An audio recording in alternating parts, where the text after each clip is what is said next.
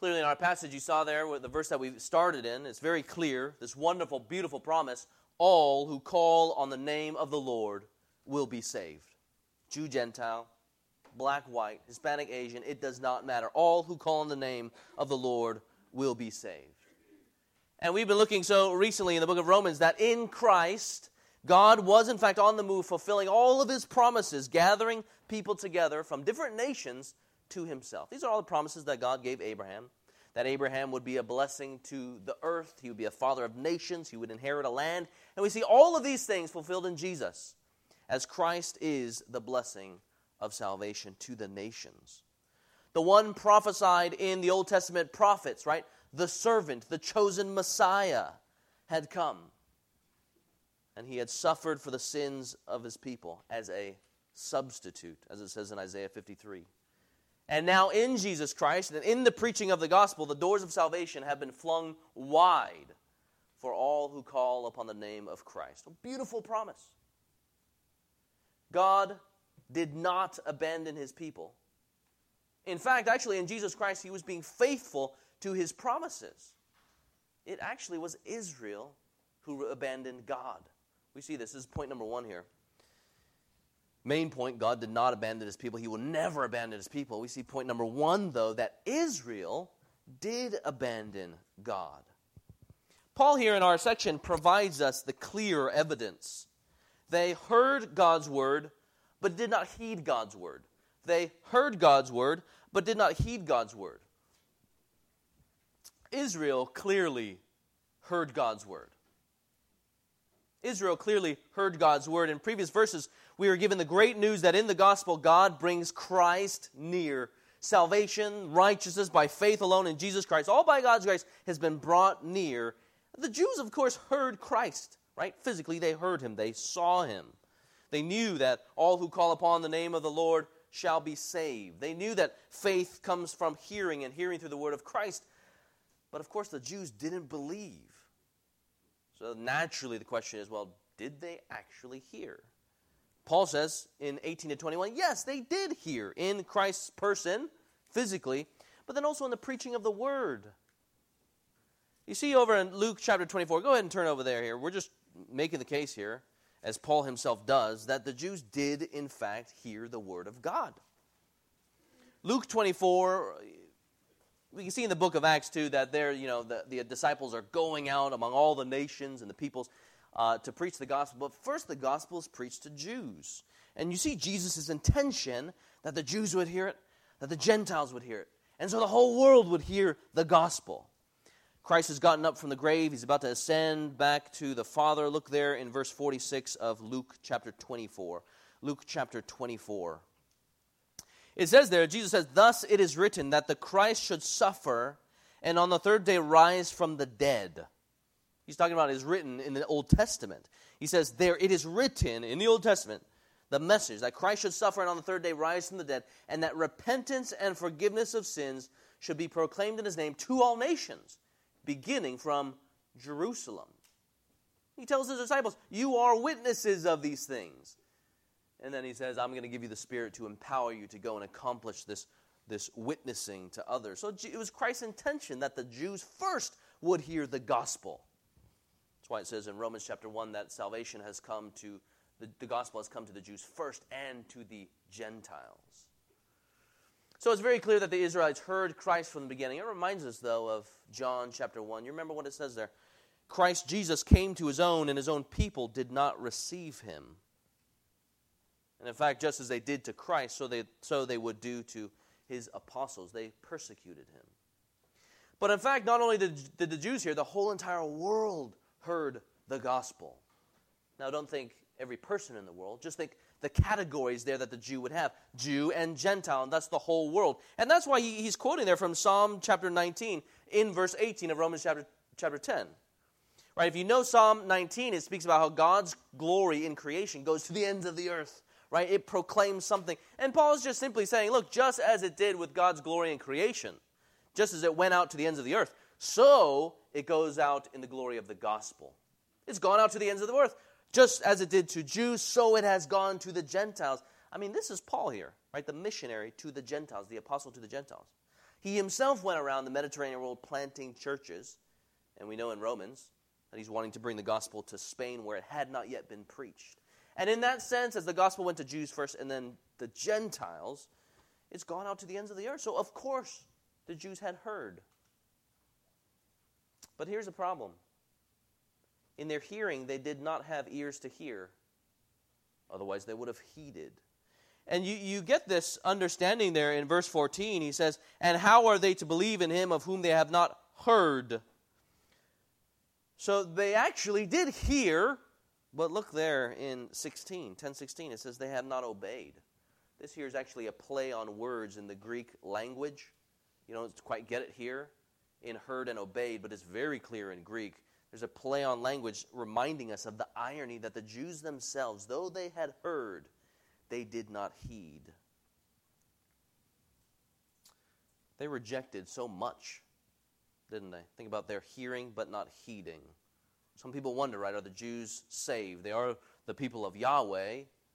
The clear answer is they are not. Romans chapter 10, verse 1, Paul prays that they would be saved. And here, you got to be reminded of the fact that of what exactly they rejected. First, they rejected God's Messiah, God's chosen one. Israel was the national people of God, but yet they rejected God's chosen one. Jesus Christ, the Son of God, chose to deliver them. I mean, they rejected Christ for so many different reasons. Christ came, he was humble and weak. Think about as he went to the cross, right? He rode not on a horse wielding a sword, but instead he rode on a donkey, knowing that he would be crucified. That's not a powerful king in their mind, sent to deliver. This Jesus just simply wasn't suitable to their plans as a nation. He didn't fit their national goals. They wanted national deliverance, but what he brought them in the immediate was spiritual deliverance. Not only did they reject God's chosen Messiah, Israel also rejected God's way of salvation. Israel also rejected God's way of salvation. They rejected God's grace through faith in Jesus Christ. And of course they did. As a whole, they did not see their need for spiritual deliverance by God's grace as a gift, according to his mercy, where he withholds judgment that the people rightly deserved. Those concepts of grace and mercy, right, those are never received well by folks who don't see their need. By folks who say, why do I need salvation from heaven when I can get there myself, thank you? But the humility involved in God saving somebody just doesn't sit well with the pride of, I can save myself. They also rejected God's plan of salvation. God's plan of salvation. They rejected that salvation would go to all those who see their need. Underscore all. Turn over back to Luke, actually. Turn over to Luke chapter 4. And I know, guys, as you guys turn there, I know that this is a lot of history, but I'm just preaching the text. The text deals with history, right? What's going on with Israel. So we need to deal with the history. And I hope here that we're learning how to see God's hand, sovereign hand of providence throughout all of history. Here we look and see how they rejected God's plan. Luke chapter 4. Here Christ begins his more public ministry, and he's ministering to people in the synagogue. And he stands up and he reads there in verse 18 of chapter 4. He quotes Isaiah and he says that this prophecy is fulfilled in me. The Spirit is upon me.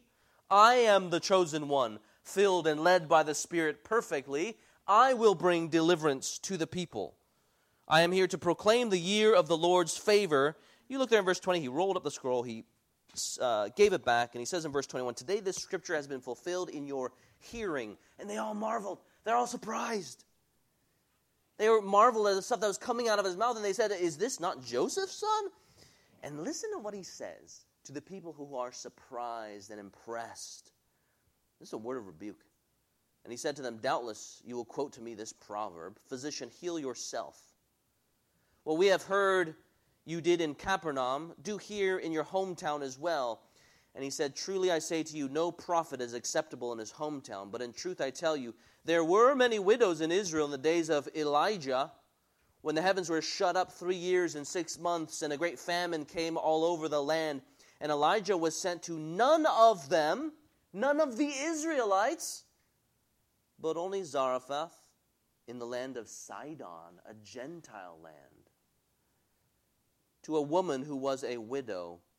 And there were many lepers, that is the unclean folks. There were many lepers in Israel in the time of the prophet Elisha, and none of them was cleansed, but only a Gentile. Right? So you see what's going here. He's going to Israel, and though they are so impressed with who he is, they don't recognize him. And he says, but get this, guys. You might be the people of God as a nation, but God's salvation is going to those you call dirty people, the needy people, those who see their need and call out on the name of the Lord. I mean, he's just telling them the Gentiles are going to be saved now. And listen, you see that they understand exactly what he's talking about in 28. When they heard these things, all the synagogue were filled with wrath. And they rose up and drove him out of the town and brought him to the brow of the hill on which their town was built, so that they could throw him down the cliff. They're so angry here, self-righteous, that they want to kill him, murder him. They get it. They're ticked off. They understood, as it says in our passage, they heard the gospel and understood his plan, but they refused to submit to these things. They rejected God himself. This is personal. Something we really want to be mindful here. This is not rejecting a way, a pathway to God. This is rejecting God himself. That's how we need to see Israel's sin here, and frankly, our sin as well. It is not just a rejection of a way as if all ways lead to God. This is rejecting God himself. In rejecting God's ways that he himself has laid down, in rejecting the Messiah, that is Jesus Christ, the chosen one, we reject God himself. It is incredibly personal, which is why it's important to remember that all sin is sin against God. It is not merely sinning against a law as if we break a traffic violation. This is sinning against God himself, which the Bible says all people have sinned against God, their Creator. All of us have turned away and pursued our own ways instead of God. We flex our autonomy as if it were so. And so we are sinners. This is the sin of Israel. By and large, they refuse to embrace God. Just stop there for a moment. I mean, we identify with them here. It's crazy to think how they had been blessed with so much as the Israelites as a nation. They had been blessed with God himself, right? He's the one who pledged himself. God drew near to the people. And not only that, though, but God gave them so many blessings. He had given them the promises, the covenants, the forefathers. God had shown how he himself was acting in history to save and deliver. They had the testimony, yet they rejected it. This is why Paul says in Romans 2 that they were hard-hearted, storing up wrath, the wrath of God for themselves at the day of judgment. We Christians are tempted to do this as well, aren't we? Given so much, especially not only in given the word, right?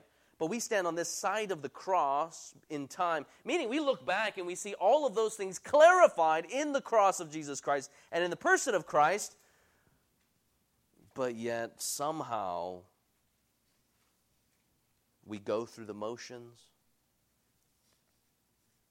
Somehow it's not about your need of God, but feeling good about yourselves, maybe your own self-righteousness. Maybe even you're even here today because you think going to church somehow gets you in good with God. Maybe even some of you guys are here and you call yourself Christians because, you're not a Buddhist, and there's a lot of other people who call themselves Buddhists, and there's a whole bunch of people in the world who call themselves Muslims. But me, I guess I'm a Christian. And somehow we've lost so much of Christ and God himself and his faithfulness and his promises to save. And so we reject God, or at least we end up rejecting God. We can understand Israel here, can't we? God pledges himself to them, but they refuse him. And to make it all worse, God told the Israelites that they would do this. And yet still you see their pride and self-righteousness in denying all of these things. That's what's communicated there in verses 19 and 20. 19 and 20. Here Paul is just quoting Old Testament prophecies. These are things that the Jews knew. In verse 19, Paul quotes Deuteronomy. In verse 20, Paul quotes Isaiah chapter 65. And in both contexts, from the books that he's quoting from the passages that he's quoting from, it's so clear that Israel will sin because they are rebellious. But God would be right there, holding out his hands to a disobedient people. God told them that they would continue to rebel, and yet they continue to do this. He told them that I would make you jealous of those who are not a nation, right? Thinking back to a plan, he's going to go to the Gentiles, and then the Jews are going to become jealous. With a foolish nation I will make you angry. And then Isaiah is so bold to say, I have been found by those who did not seek me. I mean, what's Israel supposed to think? I have shown myself, revealed himself to those who did not ask for me.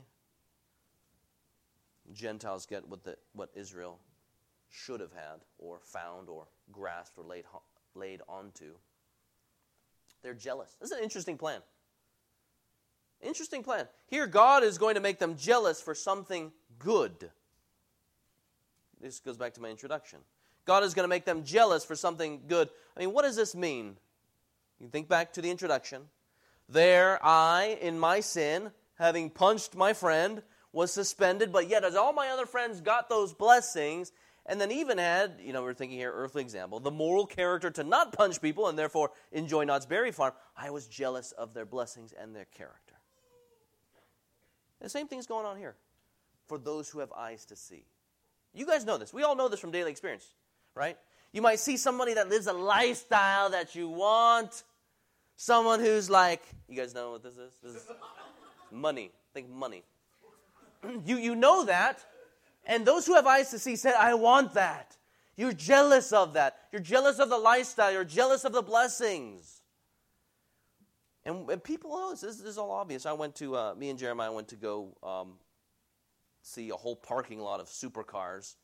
And this one guy owned them all, and he was launching another business thing, and he had his employees. I'm saying nothing about the owner of the company, but I am saying something about the employees.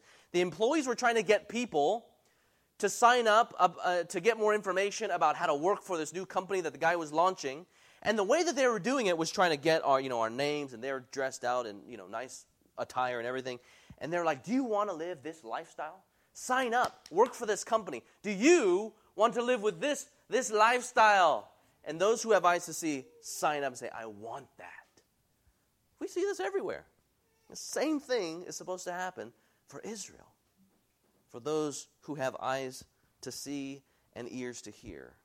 There's something good about this jealousy. As one pastor put it, jealousy is bad, right? Jealousy is bad if you want something so that another person can't have it. That's bad. Jealousy is also bad when you want something that's evil in and of itself. That's bad. That's not what Paul has in mind here. This jealousy, or through this Christian witness, God intends to stir the hearts of the Jews so that they would seek him. And the anger there, presumably they are angry maybe at themselves.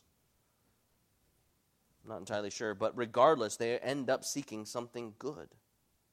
He does this by giving himself to the Gentiles so that Israel would seek after them. 20, you look there, verse 20. I have been found. In other words, the Gentiles have laid hold on God. I have been found by those who did not seek me. I have shown myself. God himself has shown himself to those who did not ask for me. Again, you see the irony, right? They were given so much, but yet they were so far.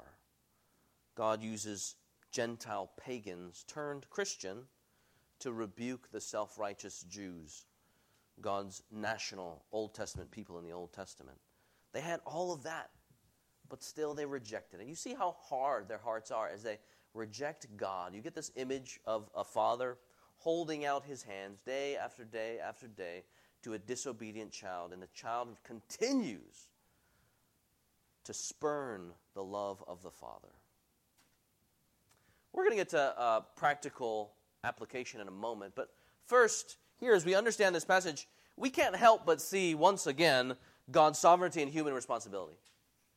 God's sovereignty and human responsibility. If you've been with us over the last many months, we've seen it before. We see it here again. God is absolutely sovereign. God is the one doing. He's the one who is revealing. We see later on he's the one choosing by his grace. But God's absolute sovereignty doesn't compromise human responsibility. Not in this passage. We see God's sovereignty in salvation where it was God creating the world. Romans chapter 1. We see God's sovereignty in holding man accountable for their sin. Romans chapter 3. We see God's sovereignty in the Son of God taking on flesh to walk amongst a sinful people. We see also God's sovereignty in election.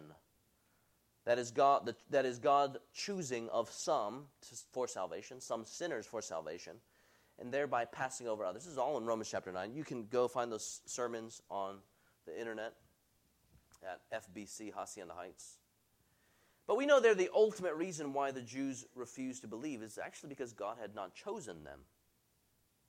Not all Israel is Israel. We're going to get to that. He chooses a remnant. But even though God is sovereign, it never compromises human responsibility. All in Romans 10, we see Israel's sin. They were the ones who rejected God. In 10:3, seeking to establish their own righteousness, they refused to submit to God's righteousness. The sin is on them. People actually sin, and therefore they are responsible. That's why the apostles call people to actually repent of their sin and believe on Jesus Christ. They are responsible. So as you, friend, think about how does God's sovereignty and human responsibility work, just know that as the Bible says God is absolutely sovereign, it never exonerates man for their sin. Man is always held responsible for their sin. We see that tension. We want to maintain it in Scripture, and I think it's a biblical tension there. But in terms of application, going back to the plan that God uses Gentiles to stir something up in the hearts of others, this is what was going on in Paul's day. And in fact, is going on in our day, both among Jews and Gentiles. Among Jews and Gentiles. Listen to what Peter writes in 1 Peter 1:12. It's the same concept of how God is going to use his people as they believe in the gospel and live out their Christian faith to stir up something in others. Listen to 1 Peter chapter 1, verse 12. He's writing to a mixed congregation of Jews and Gentiles. This is what he says. He says, keep your conduct among the Gentiles, that is the spiritual Gentiles, those who reject Jesus. He says, keep your conduct among the Gentiles honorable, so that when they speak against you as evildoers, they may see your good deeds and glorify God on the day of visitation. Interesting. We are supposed to live out our lives in public before the eyes of non-Christians, and when they speak against us as evildoers, no, actually, when Christ comes, they end up glorifying God. Somehow our lives, the testimonies that we live, the words we speak, work towards stirring up something in them where they end up believing in Jesus Christ.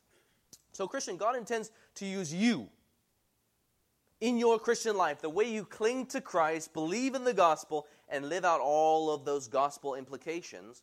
Friends, God intends to use you as you live out your Christian life, where people around you will take interest in your Christ. They're going to take interest in Him in so many different ways. This is fascinating and really exciting. It calls us actually to inspect all the different ways in which we can actually live out our lives as a testimony to Jesus Christ, our Lord and Savior. So let's just take for one moment here this idea of peace. Romans chapter 5, it says that we enter in the peace of God through the atonement of Jesus Christ. We now have peace with God. We know the love of the Father, where we are at the throne of grace, calling upon Him to draw on more and more grace, all because God loves us. Friends, did you know that the way you follow Christ in front of others speaks to that reality? At least it should. Think about the way that we follow Christ in coming to church. Right? Presumably you talk to your friends about how you come to church. And even in that, something of the peace of God is communicated. Your friend invites you to do something on Sunday morning, but you want to go to church.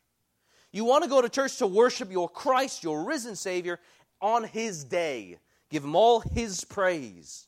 You want to gather with other Christians because that's your recharge time, right? That sends you into the week, gives you encouragement, gives you a full battery, and you love having, or at least trying to have gospel, meaningful conversations about your heart in relation to the gospel. But for whatever reason, in that moment, when your friend invites you to do something on Sunday morning, all you can get out of your mouth is, oh, that sounds so fun, but I got to go to church. What does that tell your non-Christian friend? It might communicate to others that you still actually live under a law. It might communicate to others that church is a law that just doesn't allow you to do what you want to do. That church is your ball and chain. Right? I mean, for all you know, they could be thinking that church is something you do in order to get right with God, in order to get forgiveness when you go into confession, or simply by attending, or by taking the Lord's Supper. All those by doing, you therefore get right standing with God. But who would ever take interest in, I just got to go to church? Does what you say as you speak about your Savior and gathering with your Savior's people, your brothers and sisters in Jesus Christ, does it speak about the reality of His grace and peace? Or does it cover it up? Through our witness, Jews and Gentiles are in fact to take interest. And interest, once again, in so many different ways. They could take interest in our morality. Not just because we aim to do things, but because we have been loved by God and because we want to love God. And that reflects His character, which we so want other people to know. That's why we do things. Because we love God, because we have hearts changed all by the power of the Holy Spirit. We love obeying His commands. They could take interest in our Christian kindness. I mean, that's pretty cool. That's pretty cool, especially in this shocking environment where you don't know who in the world to trust. But yet, Christians are kind. They could take interest in your selflessness. I mean, certainly not perfect, but in the midst of this world where everyone is out to get what they want and use you to get it, we say, no, we are here to help you unto the death, just like our Savior. The most important thing we can do is speak about Jesus Christ to you. That'd be shocking. I mean, the way we are to live out our lives as Christians, and also the way we speak about Christ, especially the way we speak about Christ, God intends to use so that other people will take interest in your Christ. That's what happens when we live out our lives as faithful ambassadors of the kingdom of God. So church, First Baptist Church, pray that our lives together as a congregation and as individual Christians in whatever atmosphere we are in, pray that it would be an accurate portrayal of what it means to have God as our Father. To have Christ as our Savior who has freed us from our sin. And to have the Spirit of Christ in us, conforming us more into the image of Christ. We want to live out our Christian lives in the gospel of God accurately. This all should get us to examine our own lives, right? So just think now about the ways in which you speak to your non-Christian friends about Jesus. The ways in which you live out your Christian life in front of Christ. Do the things you say and do the ways you live indicate anything at all that says your heart is set heavenward? Because if you speak and act just like the world, what more is there to be desired with Jesus? I'm thinking here of Psalm 19 where it says that God's word is to be desired more than fine gold and honey. You think as Christians, we say Christ is to be desired more than fine gold and honey. But we don't testify to that if we live just like the world. This should get us to examine ourselves by the way you live your life and by the way in which you speak about your Savior. Would your friends conclude that they are not missing out one bit on this Christ stuff? Christian, you find yourself wanting to be a brighter light. Maybe you are learning, right, how to do this as a new Christian, or maybe a young Christian, or maybe right now you're convicted because you just don't do this well. The first step in being a brighter light is actually to know the God of light. So let me encourage you to grow in your knowing God, who is gracious and merciful and steadfast in His love. Right? The more you know Him, the more you're going to speak about Him. The more people are going to say, wow, this guy really loves this Christ. The same, we know this too from regular day experience. I mean, if you guys were talking to me and I was talking to you back about this wife, Melanie. No, this wife, Melanie, I got to go and do this with her and that with her, and this is the way she is. You're going to conclude something about me and something about my wife. So, friends, your friends are concluding something about your Christ by the ways in which you talk about him. So let me encourage you just to know more about God. You will not be disappointed. He is steadfast in his love, merciful, gracious, and will go to the death for you and your security in him. If you're looking for someone to start, go ahead and start with the book of Romans. You can find those sermons once again online. You can read along as you listen to those sermons to know more about who your God is. If you're interested in reading a book that helps explain biblical texts, this book is awesome. Knowing God, J.I. Packer, this book changed my life when I was 20 years old at Biola. This was assigned reading for me, and chapter 19 changed my life of what it means to be adopted into the family of God through the sacrifice of Jesus Christ. So that's Knowing God by J.I. Packer. Grab the book, read it with friends. It'll help you in your knowing of God. So we as Christians, saved by the grace of God given in Jesus Christ, want to aim to have an accurate picture of what it looks like to be loved by God, saved by Christ, and led and filled, born again by the Spirit of Jesus Christ. And there we picture glorious freedom in the gospel. Praise the Lord. In doing so, God's going to use that somehow to stir up in Jews and non-Jews a desire for God himself. Of course, there's going to be some who are clearly going to deny and not like what you're talking about, reject Jesus flat out, but there will be some who will take interest. So to sum up point number 1, like last week, point number 2 is much smaller. Point number 1, it was Israel who abandoned God as they rejected Christ, and as they rejected God, his grace and his mercy in Jesus Christ, they rejected God's plan of salvation. But in the midst of Israel's sin, did you notice God's posture in verse 21? His posture there. Again, God is loving. He's patient. He has not abandoned his people. This brings us to point number 2.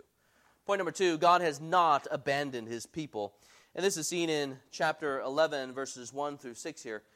Paul asked the question there in verse 1, I ask then, has God rejected his people? By no means. And then he goes on to give evidence of how he hasn't rejected his people. And it's plain and obvious, right? He points himself to himself. God has not rejected his people. I am an ethnic Jew. I am an Israelite, a descendant of Abraham, a member of the tribe of Benjamin. Conclusion, God has not rejected his people for whom he foreknew. Of course, this reminds us of Psalm 44, verse 14, for the Lord will not forsake his people. He will not abandon his heritage.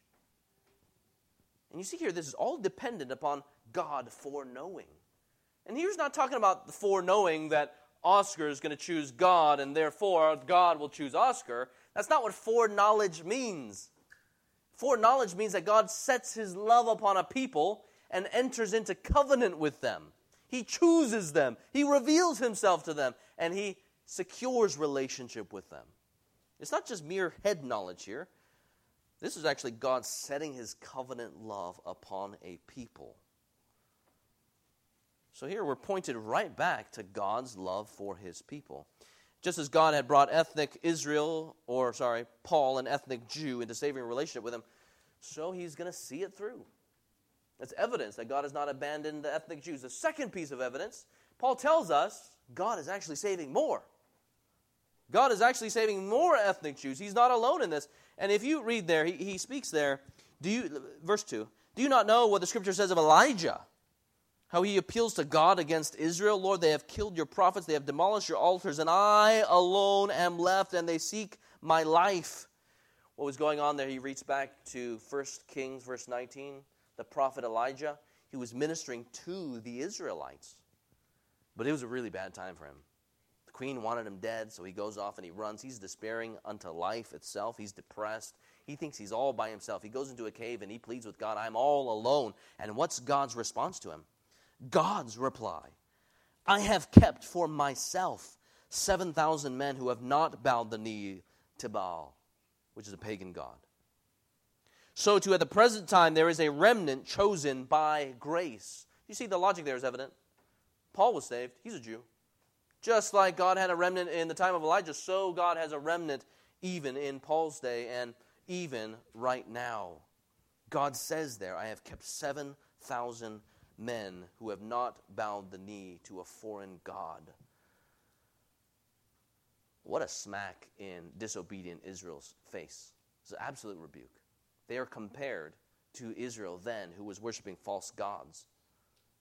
But he's saying that to the people of Israel who rejected Jesus. They are rebuked once again in their sinfulness in rejecting Jesus Christ. Praise God here, we are pointed to the fact that God has never abandoned his elect. He never will. That is his track record that we as Gentiles, non-Jews, can be confident in. Right? We know that out of national Israel, there has always been a true spiritual Israel. As we know in Romans chapter 7, not all Israel is Israel. God has always had his preserving hand on things. What does the passage say? He has kept for himself. He keeps for himself. You can't get away from this election language. And how does he do the keeping? It says there, it's not based on works. Otherwise, grace would be evacuated of all the concept and definition of grace. Grace would no longer be grace if God chose by works. He chooses by his grace. It is true that the majority of ethnic Jews were hard-hearted and saw no need of God. Thus, verse 7 says, they failed to obtain what they were seeking. That is, this righteousness that they worked for. They never attained it. But who attained it? It's like Romans chapter 9. Who attained it? Those that God reserved for himself. And not by works, right? We might be tempted to say, well, the 7,000 there, they didn't bow the knee, and therefore God chose them. You can't think that because it would no longer be grace. It wouldn't make sense here. It is God who keeps for himself. It is God himself who chooses, and it's God who is faithful. He never abandons his people. He is always faithful to his promises. Non-Christian, if you're visiting with us today, we see this so clearly in Jesus Christ. Whether you're visiting and you know yourself to be an ethnic Jew or whether you are a non-Jew.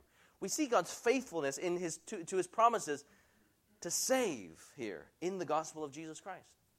Even though, friends, you were sinful, even though you had rejected God, earned for yourself just condemnation, you stand before God guilty, the weight of the law hanging over you, yet God is faithful to his promises. So he sends Jesus Christ, the eternal Son of God, to take on flesh for you, a sinner, all by his grace, to die at the hands of sinners, all by his grace, to bear the wrath that you deserve for having rebelled against God, all by his grace, if you repent of your sins and believe on him. You see God's faithfulness here. You cannot get away from it. It is Israel who abandoned, but friends, God never abandons. The Son of God takes on flesh and goes all the way to the death for you, if you would right now repent of your sins and turn and believe. Friends, don't base your one's salvation on works. You can't do that. Because you know your works are the things that get you into trouble, which is why God rescues in Jesus Christ. 3 days later, Jesus Christ gets up from the dead, showing that payment has been made. And so we, therefore, those who are Christians, have nothing to fear. We are reconciled with God, where there is now freedom and peace and access to the throne of grace. As we apply this too and think about evangelism and God's sovereignty, which we have been for some time, there are some people that think that God's sovereignty and salvation in election hinders evangelism. You might think, oh, well, God only keeps for himself some, then what's the point of evangelism? But friends, we have to see here that doesn't hinder Paul. That didn't hinder Paul from evangelizing the Mediterranean world. Right, in the book of Acts, we see him evangelizing Jews even. We might think here, 7,000. One could argue, is he talking about a literal 7,000 or 7 as in a number of perfection, and therefore it's 7,000? And then we might think, well, if it's such a small minority, why do we even need to evangelize? But in the book of Acts, we see Paul going into the synagogues evangelizing over and over and over again. And he's doing so indiscriminately. He's just preaching the gospel to everybody from the Scriptures. He himself doesn't feel a need to determine who will stand the best chance of coming to Christ or embracing Christ and then preach the gospel. He just sows the seed everywhere. Friends, I hope you see that just because God is sovereign in salvation does not mean that our sharing of Christ should be restricted to a few. No, the call to believe on Christ should go out to all, just as Christ preached, all who are weary and heavy burden, come to me and I'll give you rest for your soul. He called all, in Mark chapter 1, repent and believe, for the kingdom of God is at hand. In fact, to take it a step further, I think the word shows this too, that because God has elected some, therefore we as Christians should go out into the world. Because God has elected some, therefore we should go out into the world. In the words of Romans 10, 14, 17, which is summarized there in verse 17, faith comes through hearing, and hearing through the word of Christ. So we want to go out just sharing the gospel and evangelizing others. And that evangelism, which is commanded in Scripture, actually secures God's ends. Does that make sense? The means that God says, church, I want you to evangelize. You will be my witnesses to the ends of the earth. It accomplishes God's ends of drawing people to salvation. How will those whom God plans on saving, how will those actually be saved if you never share the gospel? So therefore, we are to go out into the ends of the earth. The election doesn't undercut evangelism. Instead, it drives it. We can look at so many people in church history who have believed God's sovereign election compels them to evangelize. Think of Jonathan Edwards, a North American pastor. At one point in time in his ministry, he was evangelizing to Native Americans. George Whitefield, English preacher, who lived during Edwards' time. He gave his life to going up and down the eastern seaboard of America evangelizing. You can think, too, about the modern missions movement in the 1800s, right? The Calvinistic churches and the Calvinistic individuals who formed the Baptist Missionary Society sent out some of the most famous missionaries in the last couple hundred years. William Carey to India. Adoniram Judson to Burma. You can think, too, of C.T. Studd, who went to China and Africa. All Calvinists. Now, you guys know I don't use that word hardly ever in this pulpit because I don't want to confuse being a Calvinist or think that, how do I put this? That one cannot love Jesus if they are not a Calvinist, right? That's what would we communicate if I was always using the term. One can love Jesus and not be a Calvinist. But I'm just making the point here that people can believe in the sovereignty of God in salvation and still evangelize. That's so clear. So for this church, where we preach and teach the sovereignty of God in salvation, we see that the end of God saving His elect calls for God's appointed means. That is evangelism, sharing Christ and doing so indiscriminately. We do it to everybody. By His grace, we might see some turn from their sins and believe on Him, Jew or Gentile. Of course, the question is, as we conclude, are we ready to proclaim Christ and live out our lives as Christians in such a way where we portray accurately what it means to be loved by God in Christ? Because in doing so, God says it will stir in others a desire for them to seek after God Himself. God will never abandon His people, whether His elect from Jews or His elect from the Gentiles. That we can trust, and therefore have great confidence in God and His salvation plan. Let's pray together.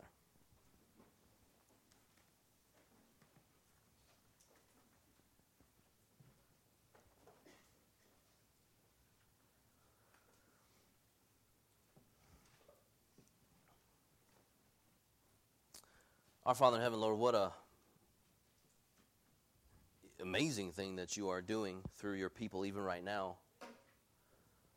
That calls for great responsibility for us to take Christ so seriously, to walk in Christ's footsteps, to love Him all the more, to embrace the gospel every single day and every single moment, knowing that as we worship Christ in our Christ body, we are to be Christ's light in a dark place. Father, we thank you that you are faithful. We see here that you are faithful to your elect, whether they be among the Jews or whether they be among the Gentiles. And Lord, we know that you are steadfast in your love. You are gracious. You are merciful. And so our sanctification, our growing in holiness, and our perseverance, all of those things ultimately come down to the fact that you are faithful to who you are and to the things that you yourself have pledged for sinners. God, we give you great praise. Lord Jesus Christ, we thank you that you are such a God that goes to the death for those who don't deserve it. you are laid down into the ground so that we might be brought up with you and one day glorified. So, Lord, in the words that you give us here in Romans, Lord, we thank you that nothing will separate us from your love, and that those whom you foreknow, you will secure their salvation and see us all the way until the end. Lord, we pray that we would go out from this place so mindful of these things, so jumping with joy in knowing that we have been saved by the blood of Jesus, that the righteous has died for the unrighteous to bring us to God.